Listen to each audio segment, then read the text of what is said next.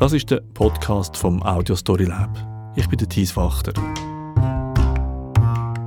Heute sind wir für einmal auf Schweizerdeutsch unterwegs. Ich rede mit den 2 Macherinnen von dieser Podcast-Serie, die für mich das Deutschschweizer Highlight in diesem Jahr war. Das war noch heavy, oder? Zuerst einmal ein bisschen Vatergefühl, oder? Ein bisschen Perspektive gesehen, ein bisschen daran schnuppern, oder? Und dann boom, Hammer, oder? Nein, ja, das darfst du nicht. Und dann hat sie ihn nie mehr gesehen. Ja, nie mehr. Profifußballer wollte er werden. Doch dieser Plan lief schief. Eddie wurde Verbrecher, Junkie, Puffbesitzer und landet mit 55 im Koma. Also, der Arzt hat mir keine grosse Hoffnung gegeben. Er war mehrere Wochen schwerst krank und wir haben Zweifel, ob er durchkommt. Eddie T. Ein Mann, der das System und sich selbst jahrzehntelang an die Grenzen brachte. Aber es wäre nicht der Eddie, wenn er nicht wieder aufstehen würde. Also ich bin so stolz auf ihn, ehrlich. Ich hätte es nie geglaubt, oder? Eddie. Eine SRF-Podcast-Serie von Patricia Banzer und Sabine Meyer. Also, starten wir doch. Patricia Banzer und Sabine Meyer. Ich habe mir das extrem lange gewünscht. Einfach einmal eine Geschichte, die in mehreren Kapiteln erzählt wird. Dass SRF das mal macht. Und ihr seid die Ersten mit dem Eddie, die das in dieser Art gemacht haben. Mhm. Wie ist das? Es freut uns, dass wir Ihren Wunsch erfüllen können. Danke vielmals. Wie ist das dazu gekommen? Wir haben den Projektauftrag bekommen, das einfach geheißen, machen zusammen etwas, machen einen Podcast. Es war aber noch nicht klar, dass es eine Serie ist. Und wir haben ziemlich schnell gefunden, also muss ich sagen, wir kommen beide aus Hintergrundgefäß, so eine Stunde dauert. Und wir haben beide ziemlich schnell gefunden, wir wollen mal etwas anderes machen, weil die stündigen Sendungen, die so in sich abgeschlossen sind, das kennen wir. Und dann hat sich das so entwickelt, oder? Wie würdest du sagen? Ich muss vielleicht noch sagen, du bist, Sabine, aus dem Input, genau. SRF 3, und du im Doppelpunkt genau. SRF 1. Ja. Patricia. Mhm. Ja, also der Auftrag war jetzt mal ein bisschen zu vertiefen, zusammenzuarbeiten, eine Serie zu machen. Was für Geschichten eignen sich, auch mal ein bisschen ausprobieren, zum seriell zu erzählen, in welcher Art und Weise. Und wir haben das sehr spannend gefunden. Wir haben das wirklich sehr offen in die ganze Angelegenheit hineingegeben und haben geschaut, was passiert, mit welchem Charakter, was wirkt treibend in einer Geschichte, was bietet sich an, und haben dann das wirklich mit einem Prozess Stückchen für Stückchen erarbeitet, was da könnte spannend sein. Wann war denn das? Wann ist der Auftrag gekommen? Im Januar haben wir so wirklich angefangen zu recherchieren, aber dann hätte es noch alles können sein. Dann hätte es eben in sich abgeschlossene einzelne Teile können sein, die einen Bogen hat, der sie zwar verbindet. Und dann im Januar, Februar haben wir dann irgendwann ist dann auch der Eddie auf den Tisch gekommen und dann haben wir gefunden, mal, an dem bleiben wir jetzt dran, und dann hat es sich so ergeben. Eben der Eddie, wie ist der auf den Tisch gekommen? Wir haben einmal einfach angefangen zu recherchieren rund ums Thema Betrüger. Wir haben gefunden, Betrüger wären die Leute, die sich gut eignen, im Sinne von wahren Lügen, die man spiegeln können und irgendwie damit spielen in diesen Episoden. Und haben angefangen im Archiv zu wühlen. Und dann haben wir dann aber recht schnell gemerkt, das ist schwierig. Wir gehen über Anwälte. Das war jetzt unsere Strategie. Wir haben viel mit Anwälten geredet und sind dann ganz überraschend nicht an so einen Hochstapler gekommen, wie wir uns vorgestellt haben, sondern an Eddie. Und er hat uns eigentlich, gerade weil er eigentlich ein unaufdringlicher Mensch ist, aber sehr, sehr, sehr vielseitig und für sehr viele gesellschaftliche Themen steht, haben wir gefunden, doch mit dem wollen wir etwas machen. Plus hat er wollen. Also er hat gut und gern geschwätzt. Also ein Anwalt hat euch gesagt, da gibt es den Eddie. Schaut doch das mal an. Das wäre so einer, der vielleicht auch mitmachen würde, vor allem, ja. Also ein Tausendsassa, einer, der nicht so ein grossgekotzter Typ ist, also wo aber sehr viel erlebt hat, der immer wieder mit einer neuen Geschichte kommt und wo auch noch berührt. Also der ist der Anwältin auch hängen geblieben, weil er sie irgendwie auch berührt hat. Und was man vielleicht auch noch muss sagen, also darauf gekommen sind wir eigentlich, oder das Erste, was du mir, Patricia, erzählt hast, ist, hey, ich habe gehört, das sei so Bonnie-Clyde-Story vom Platzspitz. So ein Einbrecherpärli, das mit Drogen zu tun hat. Also es hat sehr dramatisch tönt. Das hat sich dann irgendwie nicht bewahrheitet bei den ersten Gesprächen. Und dann ist einfach noch viel mehr gekommen, genau, muss man sagen. Viel mehr, ja. Und dann habt ihr ein paar Monate Zeit gehabt, um euch nur um den Eddie zu kümmern. Schön wär's. Nein, also ich habe 10% bekommen, neben allem, was ich sonst noch mache. Und Patricia 20%. Es hat sich dann sehr schnell herausgestellt, dass das nicht langt. Es ist deutlich mehr geworden, wir haben beide noch unsere Jobs sonst gehabt. Also wir arbeiten die anderen Sendegefäße noch und haben das nebenbei halt dann irgendwie reingedruckt und das ist gewachsen. Also auch weil wir nicht gewusst haben, wie entwickelt sich die Geschichte und weil wir gemerkt haben, doch, wir müssen die aus verschiedenen Perspektiven erzählen. Es langt nicht einfach ganz viele gute Gespräche mit dem Edi selber zu führen. Wir müssen die Leute finden, was in dem Umfeld Drogenkriminalität nicht nur einfach ist. Also es ist einfach gewachsen. Und man in diesem Haus halt auch keine Erfahrung hat, muss man auch sagen. Wir haben nicht können sagen, weisst doch, die Letzten haben das auch so gemacht, das Pensum ist etwa so. Sondern wir sind da jetzt halt die, die es ein bisschen vorspuren müssen. Also auch technisch, wie macht man überhaupt so etwas? Haben wir ein System, wo das, also ist jetzt sehr Macher-Talk, aber wie schneiden wir das? Wie bringen wir so viel Material auf 6 Episoden? Mit was für einem System? Ich habe dich ja sogar genau, ich kann mich erinnern, dass du mir mal ein Mail geschrieben hast, wie soll ich mich organisieren? Genau, und das ist schwierig. Ich kann dir auch nicht weiterhelfen, wirklich. Ja.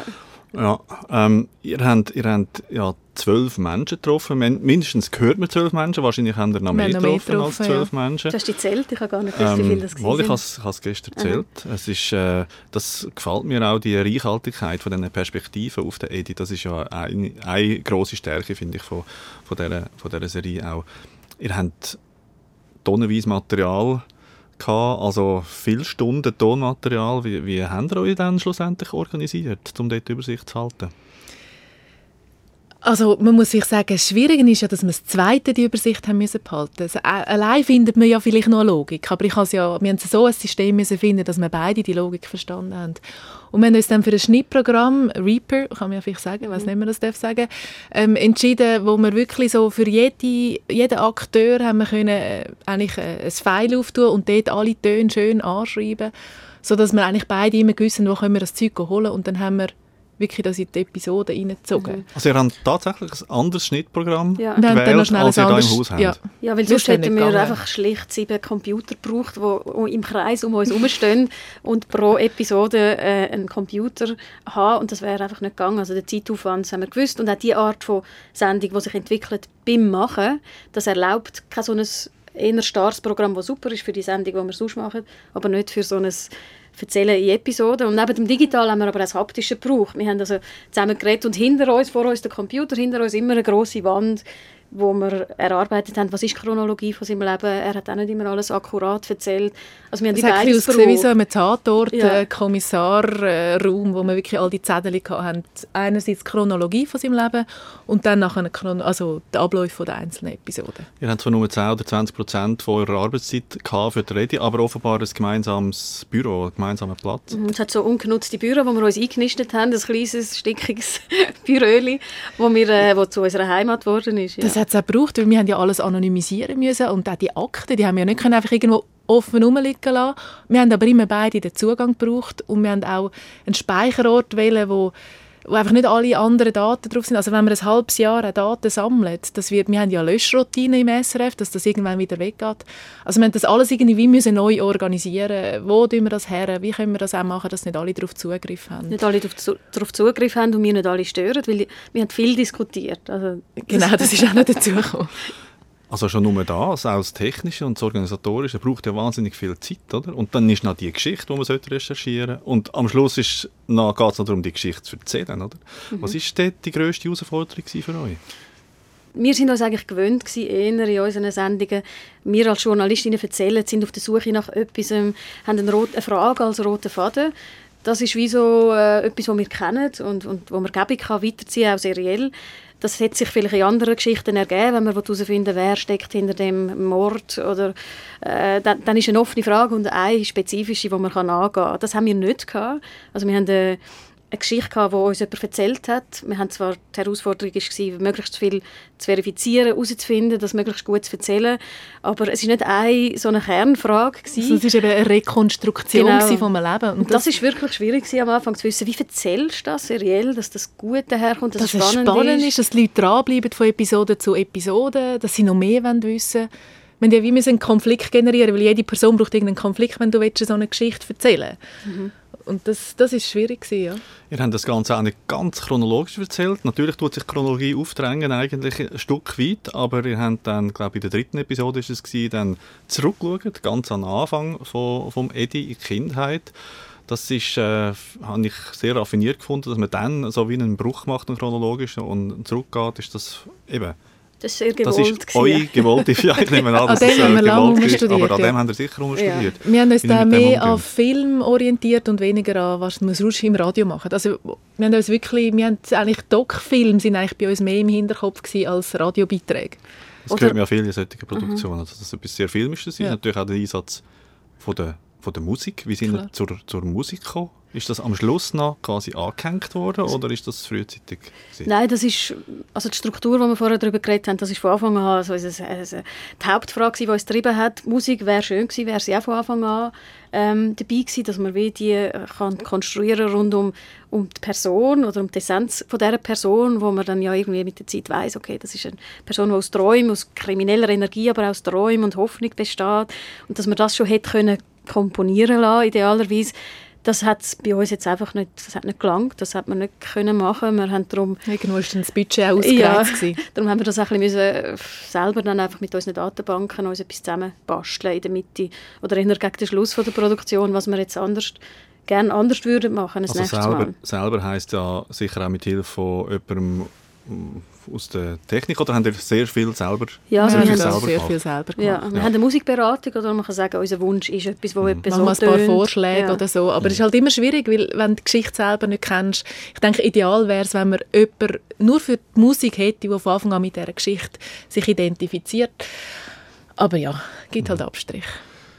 Ich habe ehrlich gesagt am Anfang so ein bisschen Mühe gehabt mit der Musik. Es war mir so ein bisschen zu konturenlos gewesen. Aber dann, je länger ich gehört habe, umso mehr habe ich mich an die gewöhnt. Und je mehr hat sie mir auch angefangen gefallen. Das war noch lustig, der Prozess, den ich selber auch mit dieser Musik gemacht habe. Habt ihr so Reaktionen sonst zur Musik speziell Redest bekommen? jetzt du von der Titelmusik Ja. oder von denen, die zwischen ihnen so ein bisschen kommen? Von der Titelmusik vor allem, aber nicht nur. Vor allem die Titelmusik, das ist ja die am prägnantesten ist. Ich habe jetzt nur eine Arbeitskollegin, das ist die einzige Reaktion, die ich gehört habe, die gesagt hat, das Musikkonzept gefällt ihr sehr, das hat sie gerade reingenommen, das hat irgendwie Spannung aufgebaut, was mich gefreut hat, weil wir das sehr hinterfragt haben, ist jetzt die gut oder nicht. Wir haben es sehr bedauert, haben wir nicht eine eigene Musik haben, die wirklich für den Edi komponiert wurde. Ja, Radioleute sind ja häufig, das ist auch meine Erfahrung, sehr skeptisch gegenüber Einsatz von Musik, weil man sich das einfach nicht so gewöhnt ist. Und andere finden es dann umso lässiger, wenn man das macht. Eben das Filmische, das lebt ja eben sehr stark mit dieser Musik. Wenn wir jetzt wieder ein bisschen zurückgehen zum, wie ihr die Geschichte erzählt. Ihr habt euch entschieden, so einen Erzähler noch einzubauen, dass ihr nicht selber die Geschichte erzählt. Und der Erzähler, das habe ich euch auch schon gesagt vorher, oder ich habe mich auch schon geäussert auf Facebook, den Erzähler habe ich jetzt nicht gut gefunden. Also nicht, weil ich nicht, finde, der macht seine Sache schlecht, aber irgendwie ist es für mich ein Fremdkörper gewesen. Da kommt so ein Erzähler, der eigentlich mit der Recherche selber nichts zu tun hat, der so von außen auf Hochdeutsch dann, das habe ich auch nicht verstanden, wieso dass man das auf Hochdeutsch macht. Für mich ist das ein Fremdkörper gewesen im Ganzen, und ich habe das auch von relativ vielen Leuten außerhalb, die jetzt auch sonst nicht so mit Podcasts und so unterwegs sind, auch gehört. Sehen das völlig anders? Wahrscheinlich schon. Also wir haben das sehr wenig gehört, lustigerweise. Ich glaube, der Erzähler ist genau so einer, der total polarisiert. Also die einen finden, super, da hat mich einer auf einer anderen Ebene an der Hand genommen, habe mich zwar daran gewöhnen, aber irgendwann habe ich mich so begleitet gefühlt von ihm.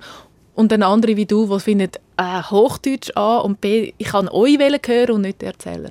Für uns war es eine Art Experiment, wo wir gesagt haben, wir finden es interessant, wenn wir zwei als Gleichwertige vorkommen und als Teil von dieser Geschichte und wirklich unsere Recherchen abbilden können und nicht in so einen Modus verfallen, wie wir vielleicht bei Input oder Doppelpunkt, wenn wir selber anfangen, Texte zu den Erzählenden werden. Also, es ist ein Experiment, ich denke, es hat dafür und dawider. Also ich finde, für diese Art von Geschichte haben wir uns ganz bewusst dafür entschieden. Wir haben es lange diskutiert. Also wir haben nicht gewusst, funktioniert es oder nicht. Für uns funktioniert es jetzt so, weil es nicht eine Geschichte ist, wo wir etwas herausfinden wollen. Und wir so wichtig sind, in Anführungszeichen, wir sollen uns hören, dass wir recherchieren, dass das in der Realität verankert ist, dass das eine wahre Geschichte ist, wo es braucht, dass wir die Akten anschauen und so weiter. Aber wir haben durch die Anmutung von der Geschichte wirklich so einen einen fiktiven Zugang ermöglichen, dass man in die Geschichte hineinkommt. Und das kommst du durch einen Erzähler. Die Erfahrung haben wir ja mit Hörspielen bei uns zum Beispiel. Das ist ein anderer Zugang, den man schafft für die Leute. Und wir uns haben das Wunder genommen, dass genau für die Art von Geschichte, wo ja Geschichte eigentlich schon da ist, versuchen zu ermöglichen. Und weil dann wir auch nicht die Frage haben, ich will jetzt herausfinden. Genau, das ist Leute, wirklich der grosse wir wollen Unterschied. herausfinden, was. Oder Für mich hat es eben genau das Fiktive reingebracht. Das hat für mich eigentlich das Authentische ein bisschen weggenommen. Wieso auf Hochdeutsch? Wir haben auch Schweizerdeutsch zuerst mal Texte gehabt. Ich denke, es hat einerseits einen praktischen Grund. Es ist einfacher, das Zweite auf Hochdeutsch zu texten. Und mich hat es gereizt, dass man es auch für andere Leute zugänglich macht, die Schweizerdeutsch einfach nicht verstehen. Und es kommt mehr als Geschichte her. Wir haben das, was dich vielleicht stört, bewusst auch gesucht. Der Bruch mit dem Journalistischen und dem Fiktiven, wo aber nie die Leute hinterfragen lassen, dass das nicht stimmt, was da erzählt wird. Das ist alles akkurat recherchiert. Das soll es nicht auslösen. Mit dem haben wir aber gerechnet, dass es natürlich beim einen oder anderen trotzdem passieren kann. Zu dem Argument, dass es auch andere Leute verstehen können, hat mir gerade kürzlich eine Deutsche gesagt, die nicht in der Schweiz lebt, sie hat versucht, den Edit zu hören und hat einfach gestrandet wegen dem Schweizerdeutsch. Auch das ist also eine grundsätzliche Frage, die man im Radio ja immer diskutiert bei uns. Oder? Ich denke dort einfach, wenn es so viel auf Schweizerdeutsch drin hat, muss man Schweizerdeutsch verstehen, dass man überhaupt das Ganze versteht. Also das ist für mich jetzt nicht so stichhaltig, aber ich wollte jetzt auch nicht auf dem Also ich glaube, es ist auch die Serie auch nicht für mich gemacht. Die andere Reaktion von dem, was wir ja gelesen haben, auch aus Deutschland, hat genau das Gegenteil geschrieben. Vom Bayerischen Rundfunk einer, der findet, dank dem Hochdeutsch konnte ich mitkommen, auch wenn ich das andere nicht so ganz verstanden habe. Recherche. Ein anderer Kritikpunkt von meiner Seite, ihr habt ja das auch angetönt, dass ihr ja euch auch zeigen in der Recherche. Und da gibt es mehrere Stellen, wo für mich allzu offensichtlich ist, dass man die Recherchesituationen angestellt hat. Das ist für mich auch ein Bruch gewesen, eigentlich zu dem, dass man ja authentisch sein will. Und ich denke, man merkt es keinem schnell, ob jetzt das wirklich echt ist oder nicht. Wie sind ihr mit dem? Oder wieso haben ihr das gemacht? Weil ihr einfach zu wenig das Mic offen hatten während der Recherchen? Oder wie ist das gekommen? Ich glaube, es ist beide. Also, ich muss dazu sagen, vieles ist auch nicht nachgestellt, aber es hat nachgestellte so Szenen nachgestellt, ist vielleicht also nicht skriptet oder so, sondern dass wir Gespräche wiederholt haben, um auf etwas hinzuweisen, wo wir finden, ist jetzt für Zuhörer wichtig, dass er diesen Teil von der Recherche mitbekommt. Also es hat damit zu tun, dass wir nicht von Anfang an die Form gewählt haben. Das ist sicher so. Weil es darum die Sachen gefehlt hat. Aber was ich mega wichtig finde, sind alles Gespräche, die stattgefunden haben. Genau. Es sind alles Recherchearbeit, die wir gemacht haben. Also wir haben nicht plötzlich nur für die Dramaturgie irgendwie Sachen herausgefunden. Weil da hätten wir uns selber irgendwie eine Glaubwürdigkeit genommen. Ja, aber wo wir uns entschieden haben, wir wollen einen Erzähler und wir wollen aber auch uns, dann haben wir angefangen, das Mikrofon laufen lassen bei der Recherche, bei meinem Telefon, und haben wir gefunden, als wir das angefangen haben, Sachen rauszupicken, das tönt gut.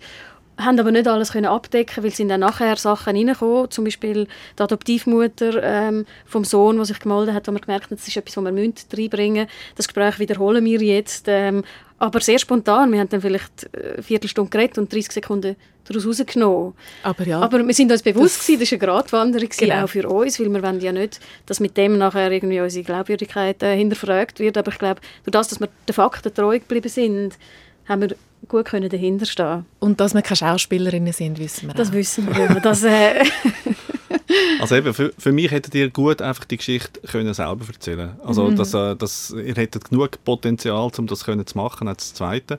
Eine kleine Schwierigkeit habt ihr vielleicht, wenn man euch nicht kennt, sind eure Stimmen sehr recht ähnlich. Aber ich finde nicht, dass wir sie hätten können nacherzählen. Da muss ich glaube ein bisschen widersprechen. Also wir hätten sie anders können erzählen selber, aber so wie wir sie ja gemacht haben, der Erzähler, der hat ja nicht die gleiche Level. Also wir haben nein, das hätte dann völlig anders müssen daherkommen. Also mit dieser Erzählerperspektive. Aber dann hätten wir vielleicht auch ein bisschen chronologischer müssen bleiben, und das haben wir genau nicht wollen. Wir wollten portionenweise am Anfang mehr den kriminellen Edi, wie man ihn vielleicht in den Zeitungen mitbekommt, wenn er jetzt ein Fall gewesen wäre, wo man in den Zeitungen mitbekommt, zeigen, nachher mehr der in den Drogen daheim ist und nachher seine Kindheit. Also, das wäre schwieriger gewesen, finde ich, das zu erzählen. Zum Punkt nur noch schnell wegen der gleichen Stimme, das hat mir auch jemand gesagt. Ich habe nie gewusst, wer redet. Ja.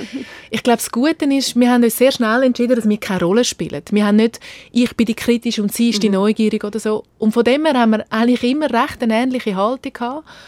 Und von dem her finde ich es auch nicht so relevant, wer redet. Also ich glaube, dort haben wir auch darum, bei diesen Recherchen-Sachen, haben wir nie gesagt, gell, du sagst dann diese Frage und du bist eher die kritisch nachfragt. Also, das ist sehr intuitiv gekommen.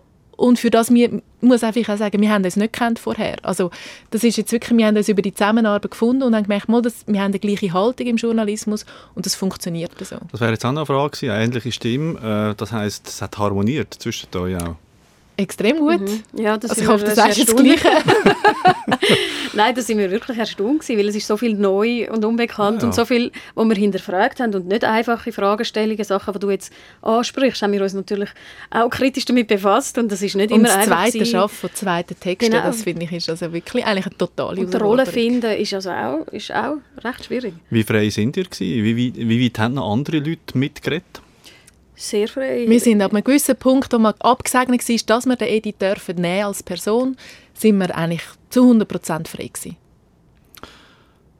Es hat auch Situationen gegeben, die auch so ein bisschen berufsethisch noch heikel sind. Also zum Beispiel, dass ihr den Sohn vom Edi ausfindig gemacht habt und ihn eigentlich mit seinem Vater konfrontiert habt. Das ist ja so psychologisch, kann das noch heikel sein. Wie sind ihr dort vorgegangen? Was für Diskussionen habt ihr dort geführt vorher? Sehr viel. Das ist, glaube ich, der Teil, wo wir ja versuchen, ein bisschen transparent zu machen, dass wir das auch hinterfragt haben. Weil das haben wir noch viel mehr hinterfragt, als man mitbekommt. Das war etwas, was wir überhaupt nicht einfach gefunden haben, aus dem einfachen Grund, dass wir nicht genug über sein Leben gewusst haben, um zu wissen, wie fest wühlt eine Person so etwas auf, wie viel weiss er tatsächlich. Und wir auch einen gewissen Respekt diesbezüglich gegenüber den Menschen haben. Also wir haben nicht einfach wieder die Geschichte machen, damit wir eine geile Geschichte haben, um das so sagen, sondern wir sind uns dort, sehr bewusst gewesen, hey, wir greifen euer Leben ein und das kann auch Folgen haben. Und entsprechend vorsichtig sind wir an die an. Also wir haben nicht einfach angerufen, wir sind nicht einfach irgendwie vorbeigegangen, wie das uns auch andere Leute gesagt haben, warum machen ihr es nicht so? Sondern wir haben ihn sehr zurückhaltend kontaktiert und ihm auch immer Zeit gelassen, zum Reagieren, zum wirklich, wir haben ihn auch das erste Mal getroffen, ohne dass wir Aufnahmen gemacht haben. Also und auch am Anfang kontaktiert, ohne etwas gross darüber zu sagen oder wirklich ihm den Raum gelassen, dass er sofort sagen kann, ich habe kein Interesse, wir haben keinen Namen erwähnt, also wir haben das sehr, sehr offen gelassen und gesagt, wir entschuldigen uns, auch wenn wir schon mit einer Anfrage, dass wir überhaupt eine Sendung machen, ihm zu nahe würden treten. Also wir haben das schon versucht. Ihr habt dann mit ihm reden. Er hat dann aber nach dem Interview nicht wollen, dass man es braucht. Und dann habt ihr etwas extrem Originelles gemacht, nämlich, dass ihr nachher Edi ein paar Ausschnitte aus dem Interview mit seinem Sohn vorgespielt habt, aber man hat die nicht gehört als Hörer. Man hat nur die Reaktion gehört vom Edi. Und das habe ich extrem stark gefunden, dass man auch auf diese Art eben mit Material kann umgehen und die Geschichte einbauen, wo man gegenüber den Hörern nicht darf und nicht will präsentieren. Ist natürlich ein Stück weit aus der Not entstanden, weil wir eigentlich mal gemeint haben, wir dürfen auch die Töne verwenden und irgendwann dann auch gemerkt haben, es geht nicht. Also das heisst, ihr habt es auch geschafft, wirklich aus der Not eine Tugend zu machen?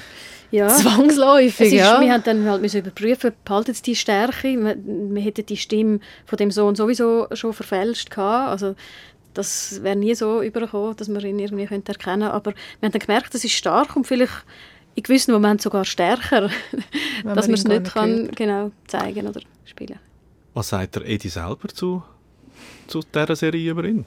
Er hat sich jetzt Zeit genommen mit Hören. Er hat erst gestern gesagt, er hätte es jetzt mal gehört. Es gefällt ihm noch recht gut. Und es ist deutlich einfacher, das jetzt zu hören, als die Interviews. Also die Interviews sind, glaube ich, schon sehr anstrengend für ihn. Also er hat ein bisschen Distanz und es tut ihm, glaube ich, auch gut, das zu hören. Er wollte jetzt aber mal ein bisschen eine Pause haben und das ein bisschen wirken lassen. Aber es ist effektiv so, ja. Es ist eine schwierige Arbeit gewesen, für ihn über die Vergangenheit und wieso ist was passiert zu reden. Das braucht sehr, sehr, sehr viel Energie. Das haben wir irgendwann im Prozess von diesen Interviews gemerkt. Jetzt nimmt es ihn richtig mit, weil er sonst eigentlich Emotionen nicht so stark gezeigt hat. Habt ihr ihm eigentlich wirklich immer «sie» gesagt? Immer noch. Sehr anständig. Ja, das ist eigentlich lustig, weil wir duzen dann ja in der Sendung als der Edi. Aber nein, er war für uns immer der Herr so und so gewesen. Und ich habe so den Eindruck, das ist ein Typ, der mit allen per Du ist. Aber überhaupt nicht. Nein. Das ist etwas, wo wir merken mit den Reaktionen, die reinkommen. Der wirkt so spontan und locker und so. Und er ist wesentlich reservierter, als er tönt, wenn man den Podcast hört. Also er er öffnet sich nicht so schnell und schaut einem nicht so direkt an, erzählt jetzt einfach jede Anekdote. Er ist sehr offen mit seinem Leben, aber er sehr öffnet sich persönlich im nicht so. Wesen. Wenn du schon von den Reaktionen redest, was sind da für Reaktionen gekommen? Mal quantitativ, aber auch in der Art. Es sind viele Reaktionen gekommen. Wir haben gar noch nicht alle gesehen, weil es verschiedene Kanäle gibt, wo das reinkommt. Ich glaube, die Leute haben sehr Freude gehabt, wie du auch am Anfang gesagt hast, es kommt mal eine Geschichte, und zwar kommt eine Geschichte, die nicht einfach so schnell erzählt ist, sondern hat es da Recherchen, wo viele haben zu mir gesagt, hey, einfach einmal wieder die Drogengeschichte so präsent zu haben. Eben der Edi, der ist ja vielleicht neben mir durchgelaufen. Ich glaube, das hat irgendwie viel fasziniert. Oder heute Morgen habe ich ein schönes Mail bekommen von einem, der lang mit jugendlichen Kriminellen geschafft hat und sagt, das ist eigentlich spannend, weil es fehle ihm, es gibt keine so Langzeitstudien über so Leute. Also das fände er jetzt sehr spannend, mal jemanden wirklich über Jahrzehnte eigentlich zu beobachten, weil das fehle ihm. Er hat immer nur punktuelle Abhandlungen, er selber oder wo er auch gehört, und das fände ich sehr spannend, weil das eben so erstens die Entwicklung halt zeigt, gesellschaftlich, juristischer Ebene und von einer Person selber. Also das scheint ein Teil von der Faszination zu sein. Viele Radioleute, die zuerst mal einen Podcast machen, dann eigentlich sagen ja, sie sind überwältigt von den Reaktionen, die sie sonst auf ihre Radiostücke nie überkommen. Ist das in dem Fall auch so? Schon ein bisschen. Ja, nein, es klingt jetzt doof, wenn ich sage, ein bisschen weniger, weil ich bei Input relativ viele Reaktionen habe, wenn ich irgendein emotionales Thema habe. Also ich bin mir gewöhnt, dass es Reaktionen gibt und sich die Leute Zeit nehmen und schreiben. Was ich finde bei dem Podcast mich überrascht, dass so viele Leute den Zugang gefunden haben. Weil das ist immer noch die grösste Hürde. Wie bringst du die Leute dazu, den Podcast herunterzuladen? Für etwas, das wie keine Stammhörerschaft hat. Das hat mich fasziniert, dass das sich so verbreitet hat. Und Leute, die sonst nie mit dem SRF irgendetwas zu tun haben, mir geschrieben haben und gesagt, hey, der Edi ist mir über den Weg gelaufen. Und ich habe in einem Stück die 6 Episoden gelassen. Das habe ich auch festgestellt in meinem Umfeld von Leuten, die sonst nicht Podcast hören. Die hören jetzt plötzlich den Edi, also die haben das irgendwie realisiert. Und das finde ich auch so wichtig an dem Edi, oder? Es braucht so Flaggschiff-Produktionen quasi, um die Leute darauf aufmerksam zu machen, hey, da gibt es eine total spannende Welt, Podcast-Welt, wo man eben unter dem Kopfhörer häufig hört, am Smartphone, und wo einem einfach, ja, etwas bringt, wo man beim Radio auch nicht immer in dieser Art überkommt. Also ich war schon ein bisschen überwältigt, ehrlich gesagt. Ich komme schon nie so viele Reaktionen über. Und dass die Lust da ist, oder? Einfach so etwas zu konsumieren. Vielleicht das serielle Erzählen trifft auch irgendwie einen Netflix-Nerv, vielleicht, wo rum ist. Aber es sind gleich 3 Stunden, wo man sich Zeit nehmen muss, um das zu hören. Da haben sie uns etwas voraus. Also viele haben eben gesagt, sie hätten angefangen und haben das durchgelassen. Das haben wir bis jetzt noch nicht geschafft. Aber das scheint zu funktionieren und ein Bedürfnis zu sein oder eine Lust da zu sein, das auf jeden Fall für das. Was würdet ihr heute anders machen?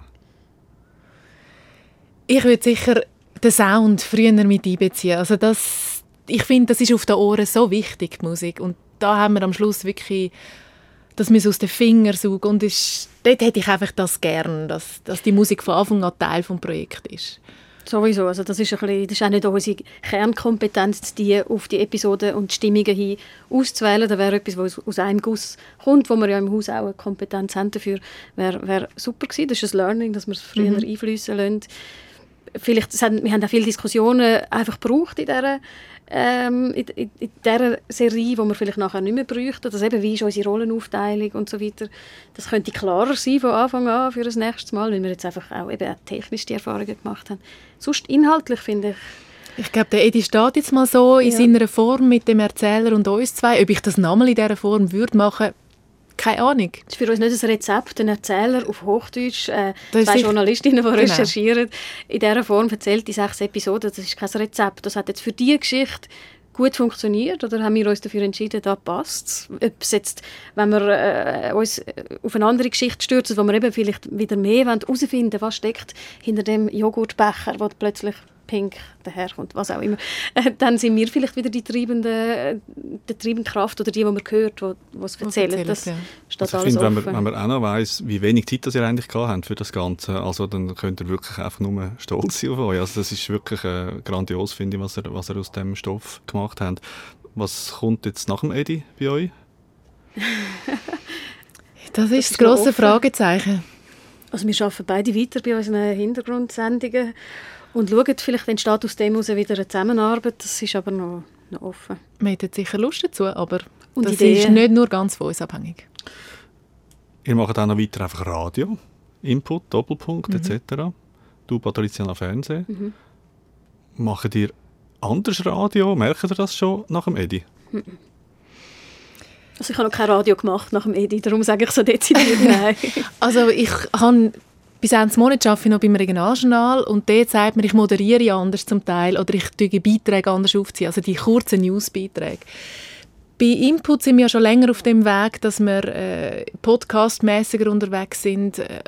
Also mir hat mehr die Lust einfach weiter, die Lust bleibt bestehen, an neue Formen von Storytelling zu finden. Das habe ich vorher in Doppelpunkt auch schon versucht. Also vielleicht, das merkt man ja ein bisschen in einem Team, wenn die anderen sagen, du musst immer wieder irgendwie so ein bisschen anders erzählen. Und es ist nicht das Müssen, es ist einfach eine Lust, am anders zu erzählen oder neue Formen zu finden.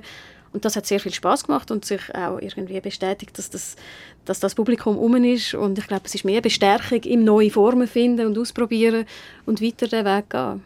Ja, ich würde sagen, das Publikum will mehr und ich zähle auch zu dem Publikum. Also ich freue mich auf, was nachher kommt. Das freut uns Danke. auch. Danke vielmals. Audio Story Lab. Audio Story Lab. Audio Story Lab. Dies Wachter.